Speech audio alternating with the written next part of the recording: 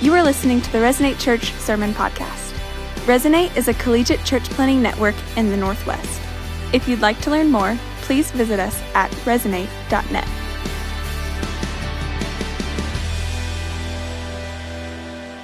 Well, Resonate, we are continuing this series called Identity Theft. And as we get into this, it's really about this idea of understanding who Jesus is. And as Jesus speaks into his own language, this is who I am, being able to say, okay, does that match up with what we believe Jesus is, or this current iteration of kind of the thought around Jesus? And as I thought about this, and I thought about kind of where we're going with this in this sermon series, it reminded me of my first vehicle. And so I had a little Ford Ranger. And this is in high school, and I remember thinking, hey, this is going to be so cool if I begin to kind of show my own personality by getting like these stickers of like brands that I identified with and stuff like that. So I remember this moment where I got this sticker of one of these brands that I thought this is just the coolest brand, just a brand that I wanted to identify with. But it's kind of embarrassing now to say it, but it was the brand Massimo. Have you ever heard of Massimo? And so I remember right on the back of my truck there, I got this sticker. I was like, this is really cool. This is like me. This is an aspirational brand here. And so I put this sticker right on the back windshield of my truck and, drove around. And so I thought it was cool and sold the truck, took the sticker off, whatever. And so then a few years ago, I'm in Target with my wife, and I'm wandering around, and all of a sudden, what do I see there? Massimo, Massimo is there in Target. And I was like, what just happened? This is the aspirational brand of my youth.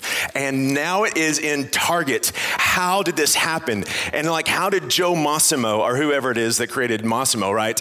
What happened with him? He thought, hey, this is an aspirational brand. We're going to be these kind of people. And then one day Target calls up and says, hey, can we have your stuff? And he's like, yeah, whatever. So this $50 shirt ended up being $17.95 at Target, and so I almost said Walmart, in this, and so there's this idea, I was crushed. I was like, oh man, these things of my youth are now not nearly as cool, and so I thought about this too. It's the same kind of idea. Have you ever thought about an artist who's going through something, and then they begin to say, hey, the only way that I can really express the depth of emotion that I'm feeling with this, or the only way that I can really take and begin to right a wrong, or to be able to talk about this social injustice, is to be able to put this to music. And I've got to be able to take and create art around this to really transform the world and be able to tell people the story.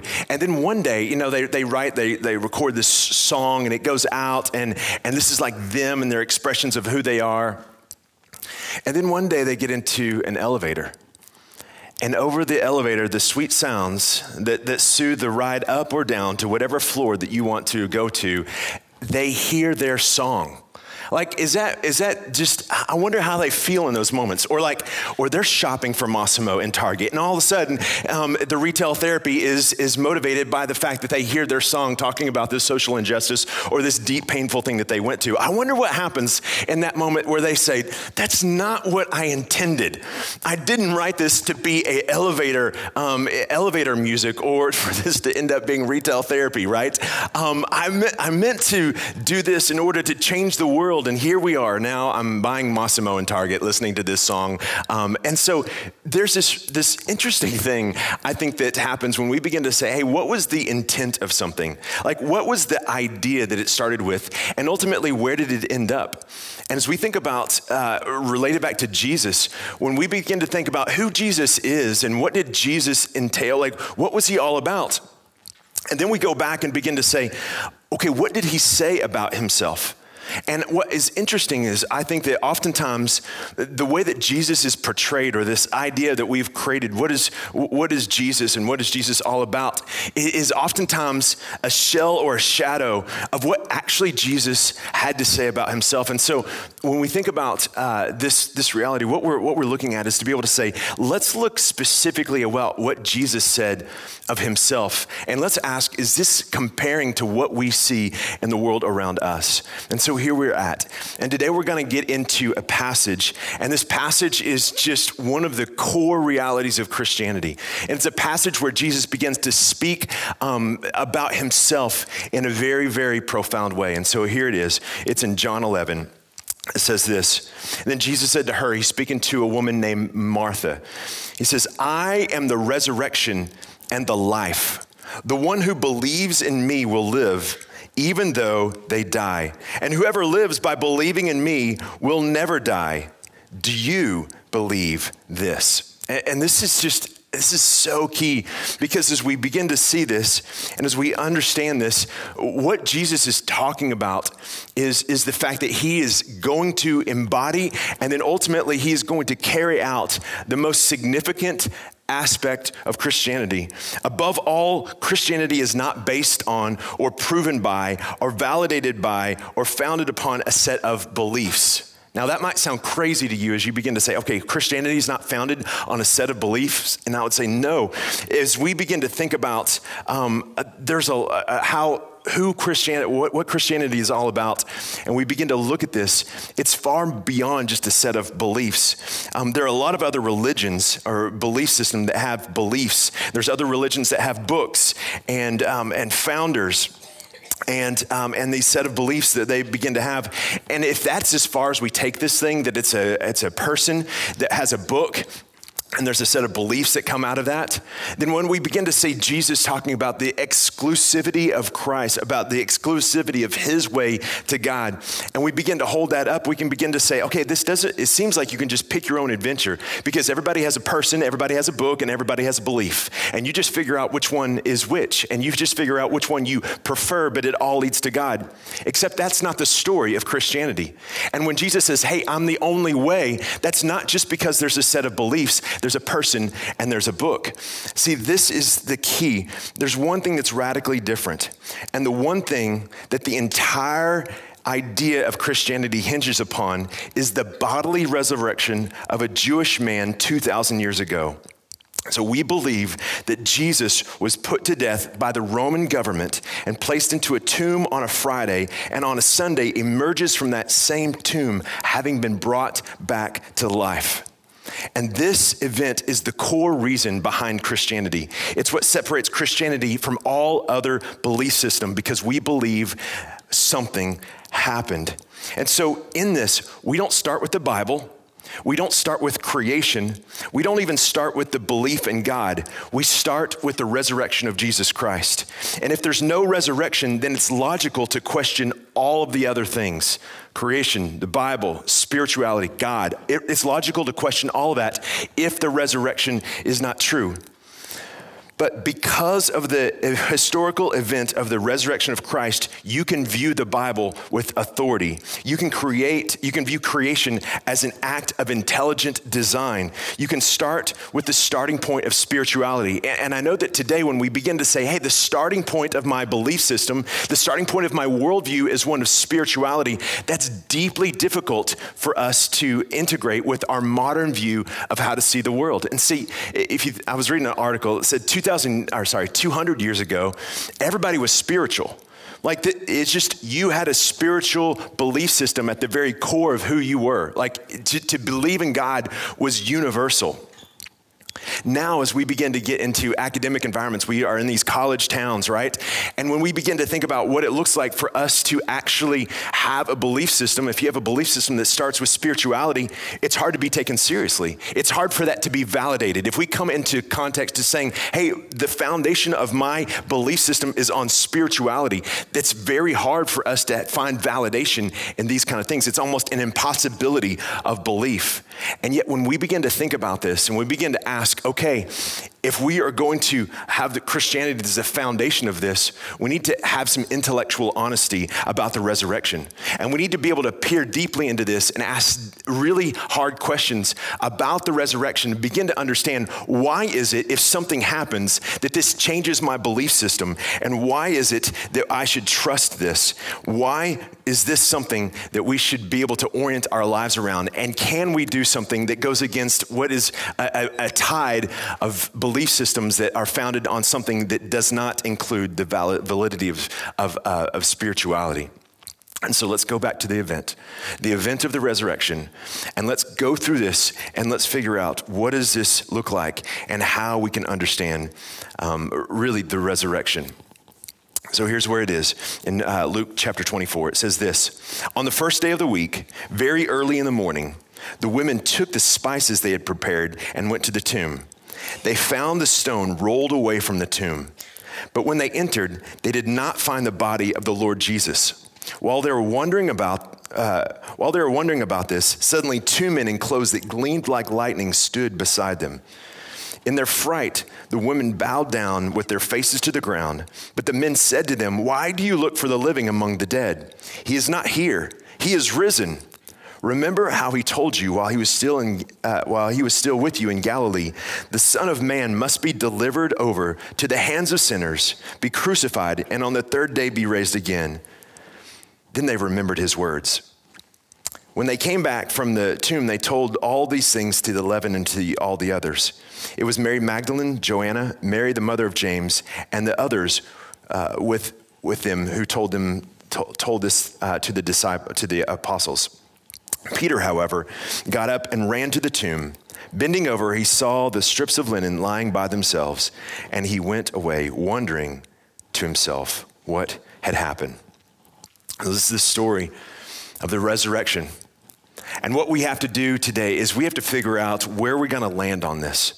Where are we going to land? Is this Jesus who's saying, "I am the resurrection," and the story that follows where he carries out this understanding of his identity in action?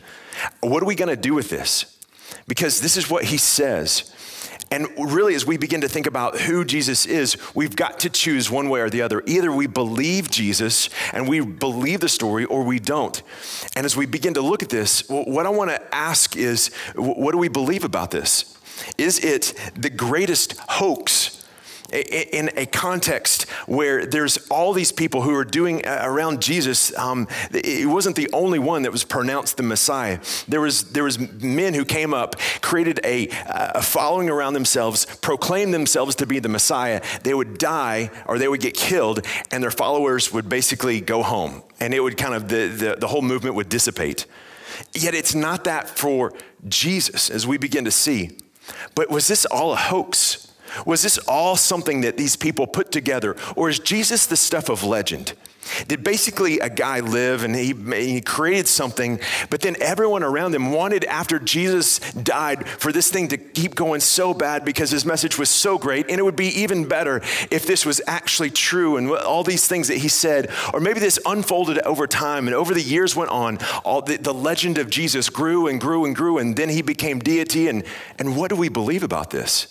Because if you're going to have a worldview that's going to change your life, you got to figure out, what are you going to do with the resurrection? Is it the greatest hoax, or is it the pivotal moment in humanity? Is it the moment that something happens that changes everything? What are you going to do with Jesus? And so here's what I'd like to do today.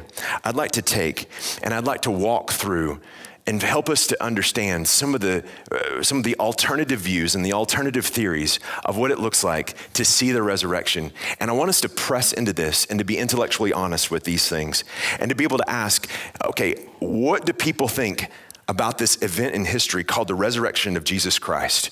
And if he didn't die, like, what do we begin to, or he didn't get resurrected, what is it that we begin to have as an alternative theories, and how do we process this with some logic?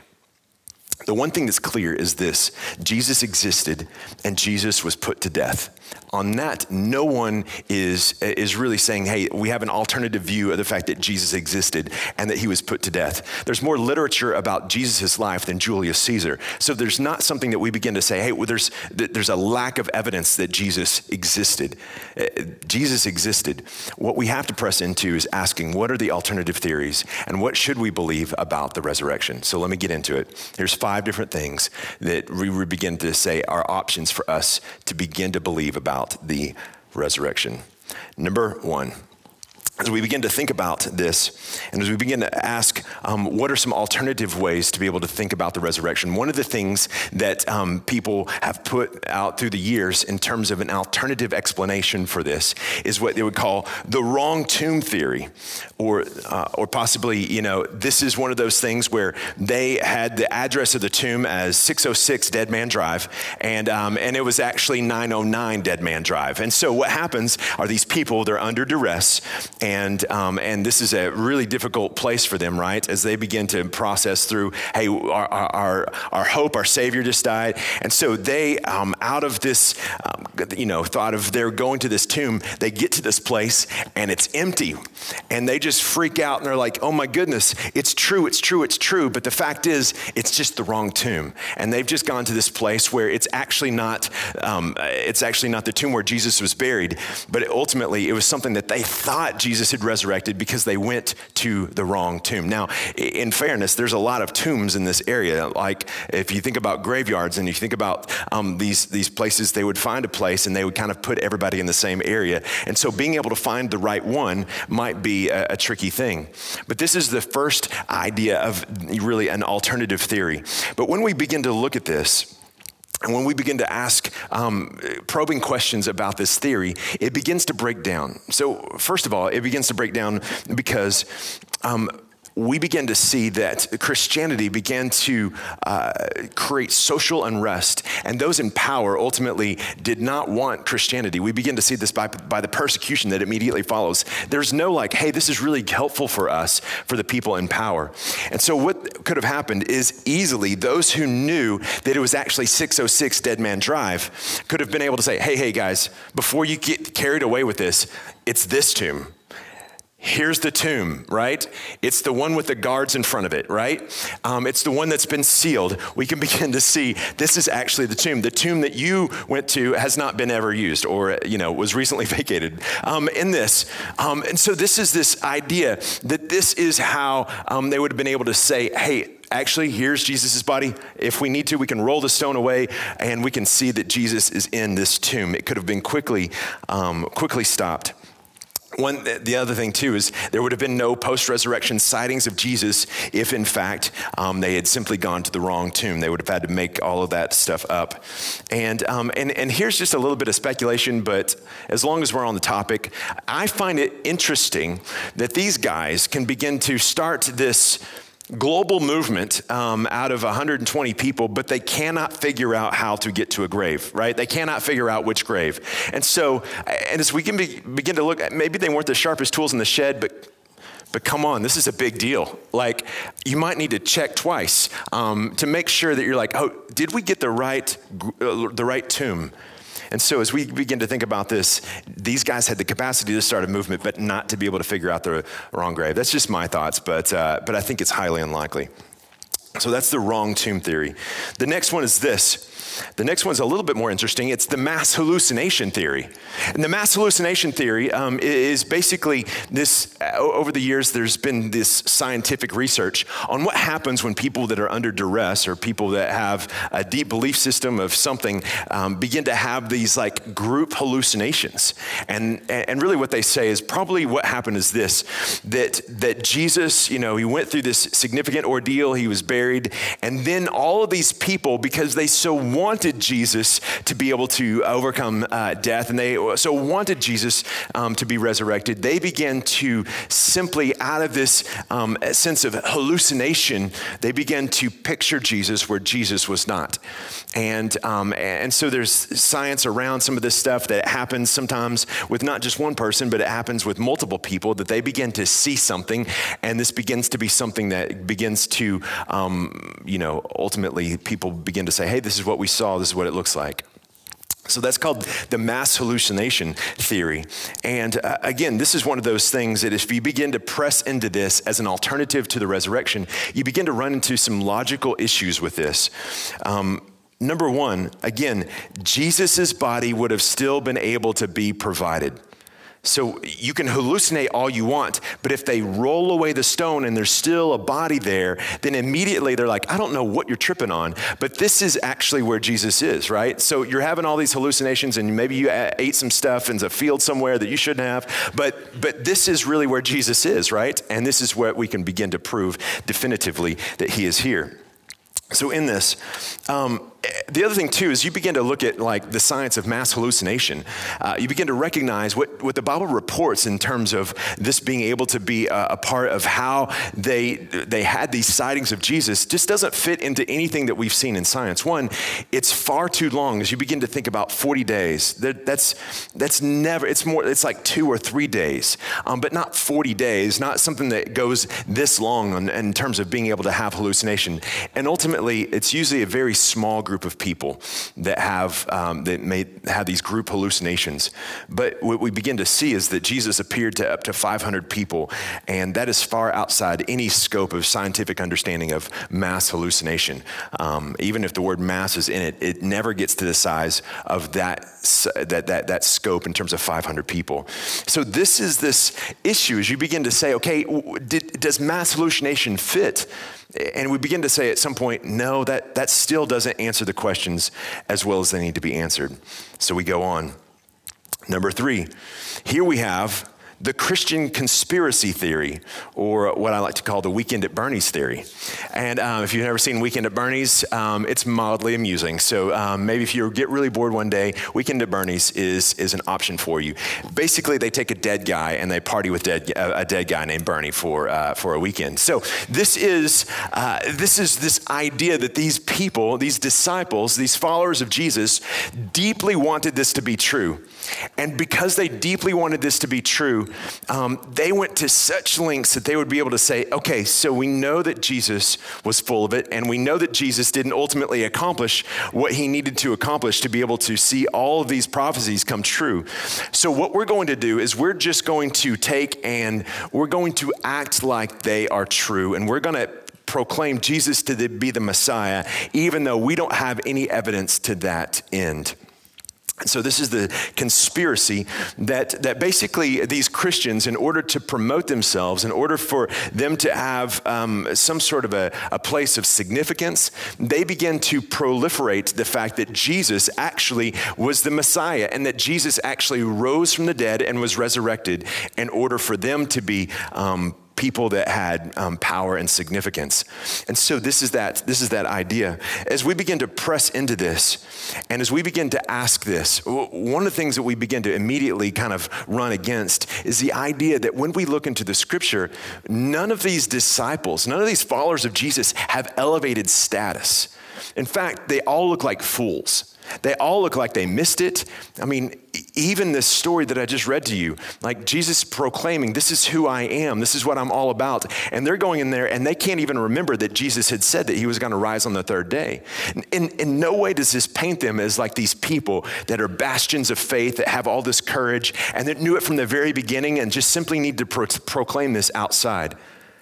They are cowards, they are mistake-filled, they are people of weak faith. Like all of this is just what we begin to see, and they're telling the story of what this is all about.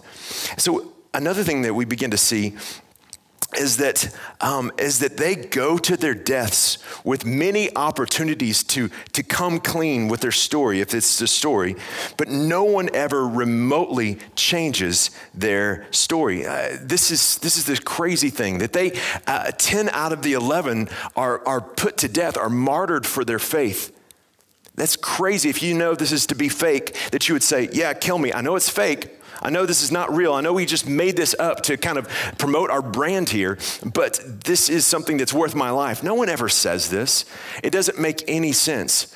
There's a guy named Charles Colson, and if you don't know Charles Colson, he was a fundamental part of the Watergate scandal. And if you don't know what the Watergate scandal is, this is the first scandal that put gate at the end of everything else. So every other scandal is named after the Watergate Hotel, and so every scandal has gate at the end, and it's because of this. And he went to prison because of his role in this. And here's what he says.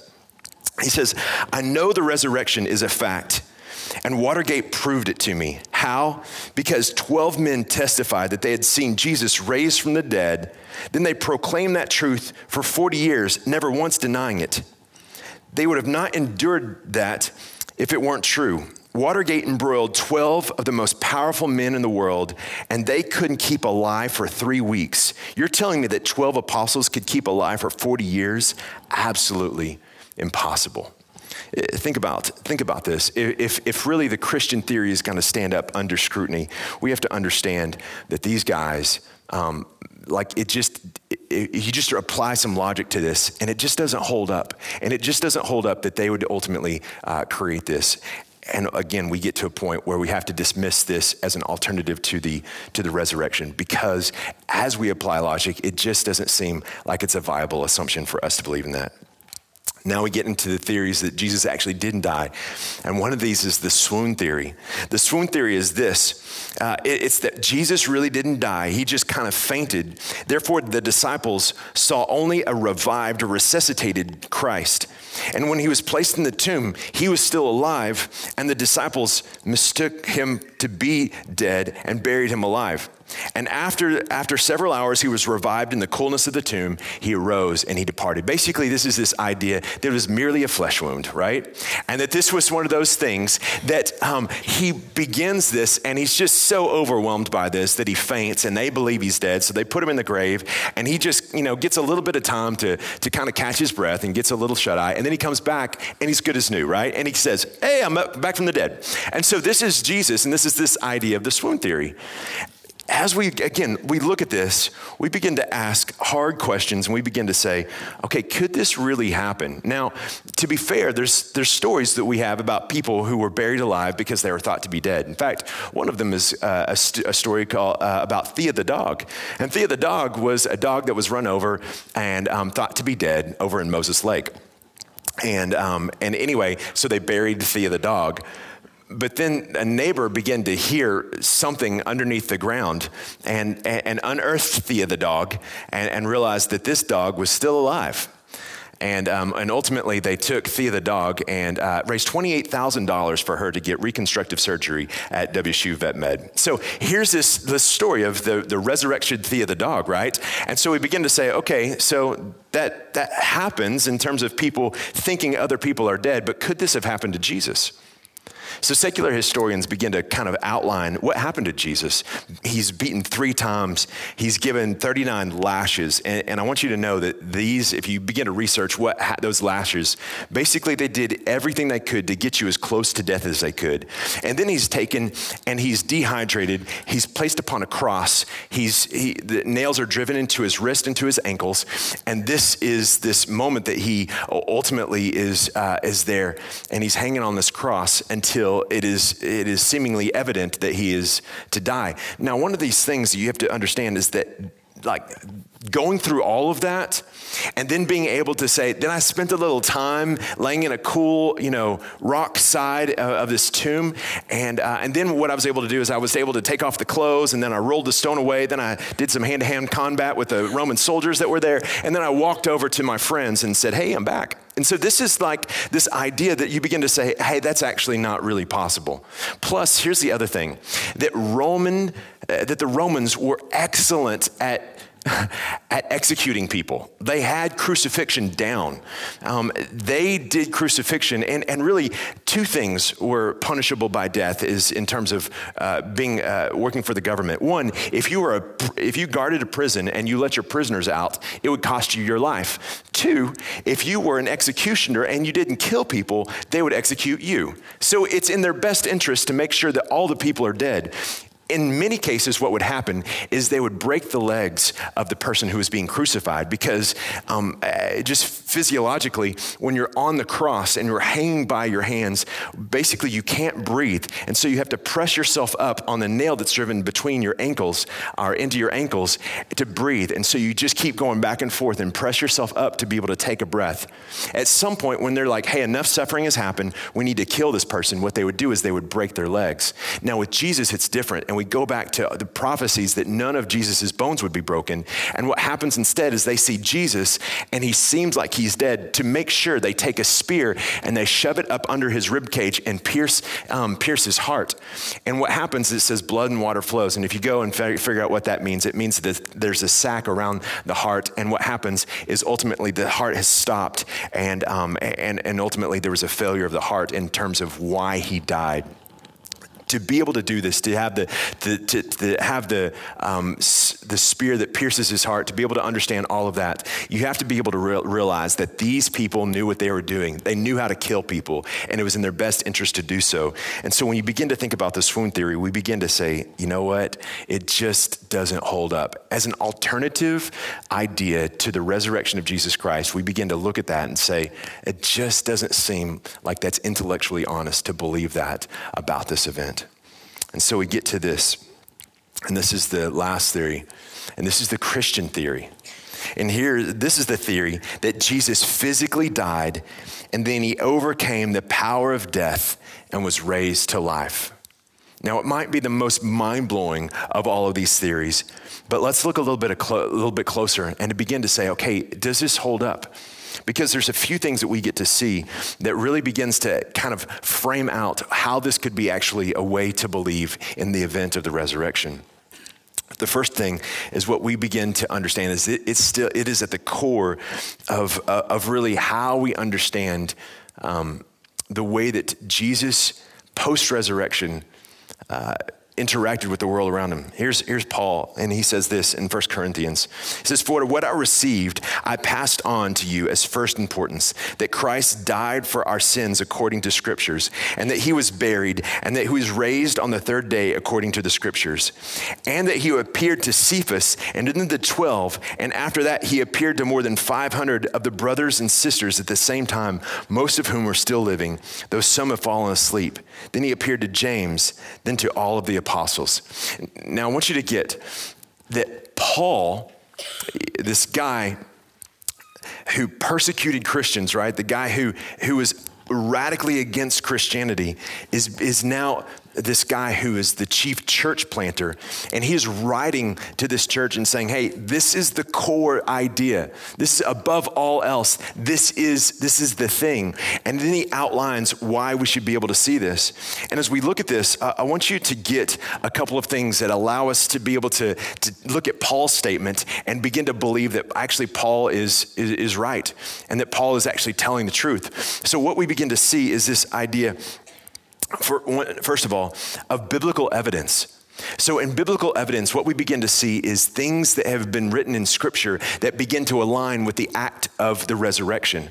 And so let's start off with the Old Testament. Throughout the Old Testament, there's these moments where you begin to see these hints of, and sometimes they're really clear in these pictures of the resurrection. Specifically, if you go and you read Isaiah chapter 53. In Isaiah chapter 53, this is far before crucifixion was a thing. This is far before the clarity of who Jesus was a thing, and how he would live and how he would die and how God would orchestrate the Messiah coming. In fact, what Isaiah says goes radically against what the common idea of what God would do to ultimately bring the Messiah to the world. And yet in Isaiah 53, we begin to see him outlining things that are very clear. In fact, things that relate back to the very act of crucifixion and what Jesus and the process of crucifixion. So you should read this. But what is key about this is written hundreds of years before Jesus. It tells about the act of the resurrection and the process of resurrection. You might say, okay, Keith, hold it. Couldn't someone just go back and doctor those things? Couldn't someone have just gone back and say, hey, if we write this back into this text, no one will really know, and this will be able to really enforce our position that actually Jesus is the Messiah. But a little thing happened about 50 years ago.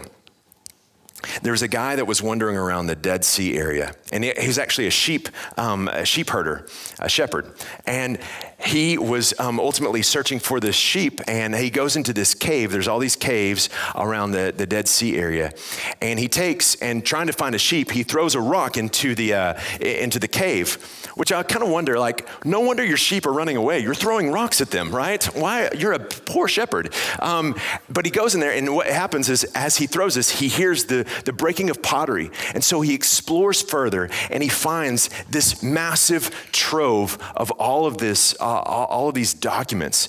And these documents are dated from before the time of Jesus. And in these documents, there is a scroll that has Isaiah 40 to 66. And this is called the Dead Sea Scrolls. And these have transformed what we actually understand in terms of clarifying that what we have in our text, what we have in our Bible, is actually incredibly accurate. And over the last 2,000 years, it's not changed near as much as it seemingly would have changed. And so you go back and you begin to recognize, hey, this was written before the time of Jesus. In fact, there was a moment that I had a few years ago. I traveled back and I'm visiting my parents, and there was this thing that was happening where the Dead Sea Scrolls were on this tour, and they came to the Houston Museum of Natural Science. And so I go into the exhibit, and I walk through, and there's all these different exhibits of these different things. But in my mind, I was like, I'd heard about the preservation of the Isaiah scroll, and I wanted to see for myself Isaiah 53. And so I go and I find, and there in Hebrew is Isaiah 53. And you begin to see, and there's kind of fragmented and all this, but it begins to be able to script out, and it begins to tell all these things. And this is this like profound moment as I'm looking at a document that's dated before Jesus that specifically begins to tell of what Jesus is going to walk through. He's going to foretell and prophesy about the resurrection. And so we look at biblical evidence in the Old Testament, and we begin to say, man, there's something to that that's undeniable. Then we begin to see in the New Testament. So let me just go through and just help you to be able to understand that Jesus is constantly trying to tell his disciples about the resurrection. In Mark 8, he says this, then he began to teach them that the Son of Man must suffer many things, to be rejected by the elders, the chief priests, and the teachers of the law, and that he must be killed and after 3 days rise again. Mark 9, the Son of Man is going to be delivered into the hands of men. They will kill him, and after 3 days he will rise. The next chapter, Mark 10, it says this, the Son of Man will be delivered over to the chief priests and the teachers of the law. They will condemn him to death, and will hand him over to the Gentiles, who will mock him, spit on him, flog him, and kill him. And then, sorry about that. And then 3 days later, he will rise. I want you to get, this is this core thing. As you begin to understand, he's saying this over and over. And he's like, hey guys, do you get this? I'm saying this over and over. So not only that, what you begin to see is that there are, in the Bible, there are eyewitness accounts to this. And so when Paul is beginning to say, hey, of first importance, let me tell you about the resurrection. Let me tell you about this. So you go back and see this. And he appeared to these people. He appeared to more than 500 of the brothers and sisters at the same time. It says, most of whom are still living. Here's what he's saying. Paul doesn't say, hey, you just got to have faith in the resurrection. When he's saying, hey, this is of supreme importance. This is the centerpiece of Christianity. He's not saying, hey, you just got to hope. He's saying it is of supreme importance. Then he begins to outline, he appeared to Peter, and then he appeared to the disciples, and he appeared to 500, some of whom are still living. When you say this, it's verifiable. You can go and begin to say, I want to talk to someone, and you can find them. He said, some of them have died, but some of these people are still living, the people that saw Jesus post-resurrection. This is key. Paul says, if you miss this on this kind of thing, you're missing everything, because everything is surrounding this key truth. So maybe you're not convinced yet. Maybe this is still, you're like, hey, you're using the Bible. So let's look at this historical evidence.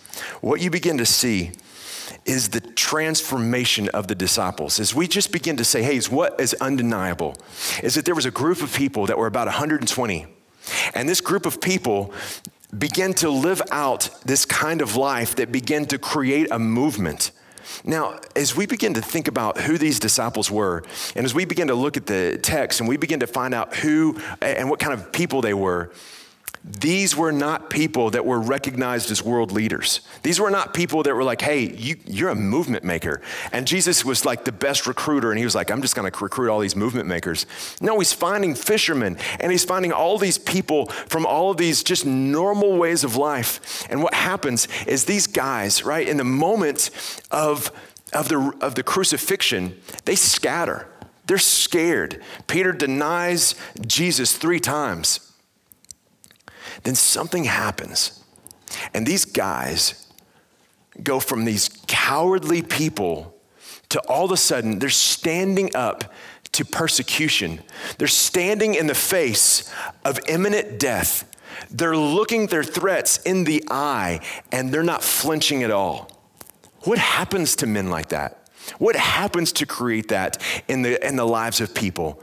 Like, there has to be something that happened. They didn't just all of a sudden say, you know what, let's kind of create some belief systems that kind of help us to have clarity in our life. Man, we're kind of a wusses, but man, if we just know something happened. And when something happens, you begin to see people respond. This is just this crazy thing. So it wasn't like there was a bunch of like preachers that were like convincing them how to do this. This is like normal, everyday life for these people. There's guys like Stephen. And Stephen was this guy who likely saw Jesus before and saw Jesus after, and he begins to speak of Jesus. And people get frustrated with Stephen, right? And people are like, hey, we don't want you to talk about Jesus. And he's like, I don't care, because what happened makes me absolutely fearless in terms of death in my life. If Jesus has overcome death, then I can speak to you, and I don't have any kind of fear about what you can do to me, because ultimately the victory is already won. And so they kill Stephen. You know what? Who's part of that? A guy named Paul. Paul orchestrates this death, and then he goes on this rampage to kill all these Christians. And I don't know this for sure, but Paul has this crazy experience with Jesus, but he also sees these people, and he's persecuting these people. And I wonder if he looks into the eyes of these people and is like, this is the realest thing I've ever seen. That something happened, and these people are radically oriented to a new way of life, and even in a way that ultimately is not helping them to survive, but they're putting themselves into places of great risk because of their belief in this Savior, Jesus. So as you begin to think about Paul, and you begin to think about this, what you begin to see is this radical shift where he is around these people. And then he has this moment with Jesus, and then he begins to have this fascinating about face. And he goes from the guy who's going to persecute to the guy who's going to take and extend the gospel and extend the Christian church, maybe more than anyone else in human history. And I think it's because he came face to face with people of the resurrection, that people that saw the hope, that people that were unflinching in the face of persecution. And what we begin to see is this. Paul writes, I want to know Christ. Yes, to know the power of his resurrection and participation in his sufferings, becoming like him in his death, and so somehow attaining the resurrection from the dead. He understood that Jesus came and he lived this life, and ultimately he was crucified, and he gave his life freely, even though he had done no wrong, to be able to take upon our sins. And he was placed into the tomb, and he overcame death with his death, and ultimately created a new life in God, and ultimately redeemed us to God by his actions that we get to celebrate on Easter. And in this is the radical transforming thing that we begin to see Paul using this word that is an experiential word. I want to know, present tense, the resurrection. And we begin to see that this is something that begins to affect every part of our day. He's like, because of the resurrection, here's what I want to know in my life right now. That the resurrection isn't just at the end of my life. The resurrection is how I live my life. And so if Jesus is the resurrection, if this is who Jesus is, then it changes everything that we do. It changes so how do you live? if you're a resurrection kind of person, if your belief system has at the core that something happened, and out of that something that happened, you have a belief system, it changes everything. And we have to ask yourself, if we believe that Jesus is the resurrection, how does that play out? A few years ago, my grandmother was diagnosed with stomach cancer. And I remember my dad going up to talk with the doctors, and she wasn't there as he talked with the doctors, and he got the news that it was terminal, and that it was fast moving, and that she didn't have very much time to live. And so my dad goes to his mom and tells her that her cancer is terminal, and she doesn't have very long to live.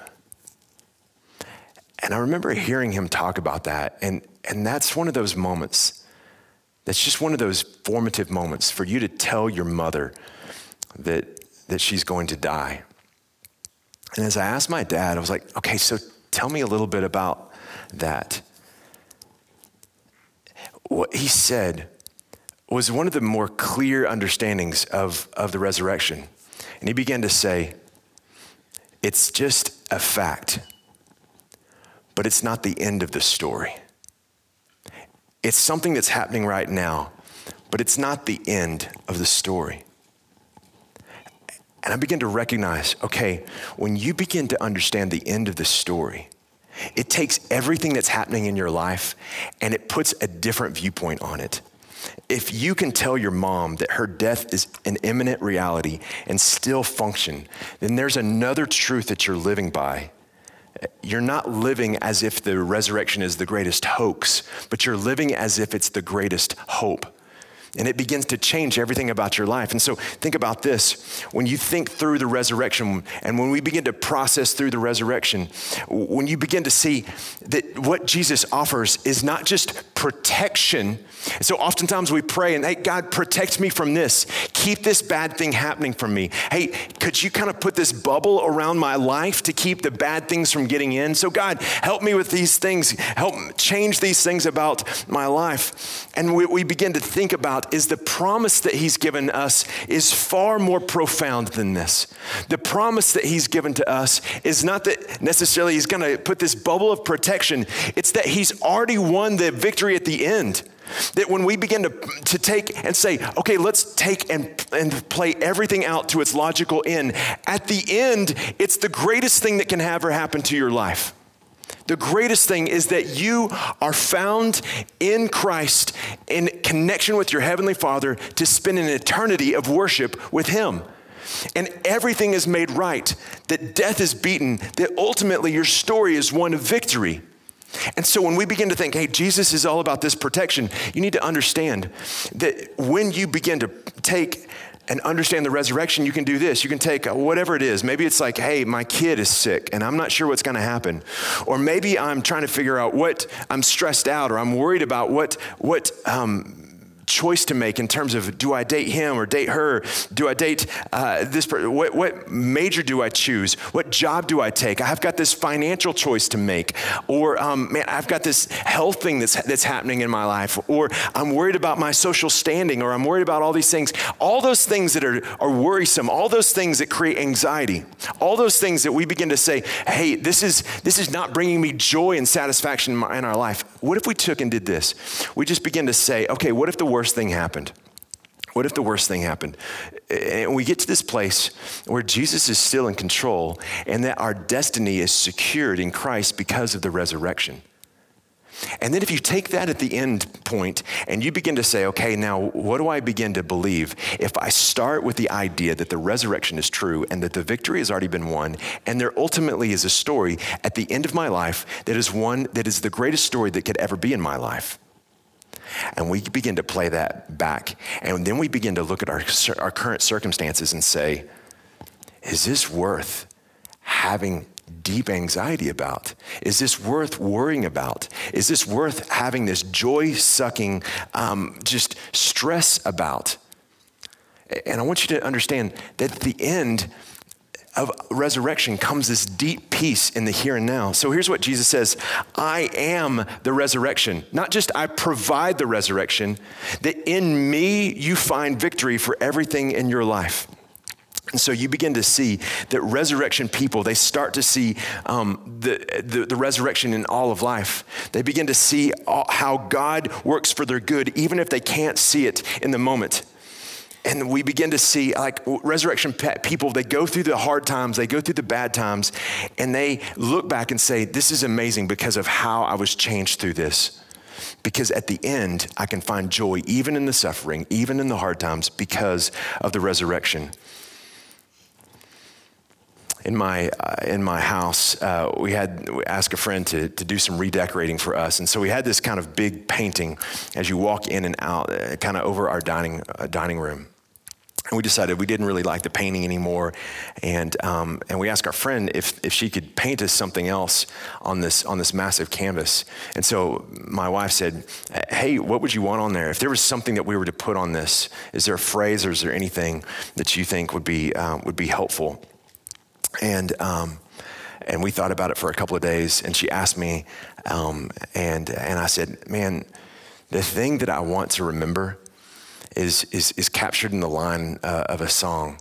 And it says this: no guilt in life, no fear in death. This is the power of Christ in me. And my wife turned to me and she said, that's the exact thing I was thinking.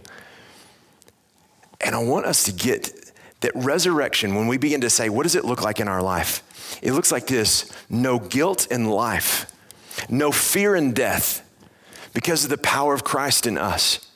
And to think about how the resurrection begins to play out when we say, hey, I can put my hope and trust in this. I can have a worldview around this. And we begin to have this view of our world that there's no guilt in this life because of the resurrection and what Jesus has done to accomplish our connection with God. Not because we deserve it, not because we earn it, but because of what he did. No fear in death. Imagine if we begin to say, we are fearless people. We begin to live with this deep peace because the fear of death has been overcome. And this is the power of Christ. And so as I go in and out of my house, I look over and I remember what it's like to be a resurrection-oriented person, because I want to be someone who understands there's no guilt in life and no fear in death because of the power of Christ in me. And friends, Resonate, this is what I want for you, to be people that begin to understand that the greatest action is Jesus saying, I am the resurrection, and proving that and revealing these words. And so what are you going to do with Jesus who says, I am the resurrection? Is it going to be the greatest hoax, or is it going to be your greatest hope? Let me pray for us. God, I ask that you would give us the deep courage to be able to proclaim that you indeed are the greatest hope in our lives. Lord, I ask that you would take and you would help us to look at the evidence and to be able to see that the reality of the resurrection is not just the greatest thing that happened in humanity, but it's the greatest thing that could happen in our life. And as Jesus ended that phrase, do you believe? I pray right now for people who are teetering on the edge of whether they believe or not, Lord, that you would just intersect their heart right now. Lord, that you would just intersect their heart with a deep sense of understanding who you are, that they might take that step even today, that they would go over the edge and say, I believe. I believe that something happened that could change the rest of my life. We ask this to be true. In your holy name, amen. Thank you for listening to the Resonate Church Sermon Podcast. If you are a college student in the Northwest, or if you simply want to see college students come to know Jesus, please connect with us by visiting resonate.net.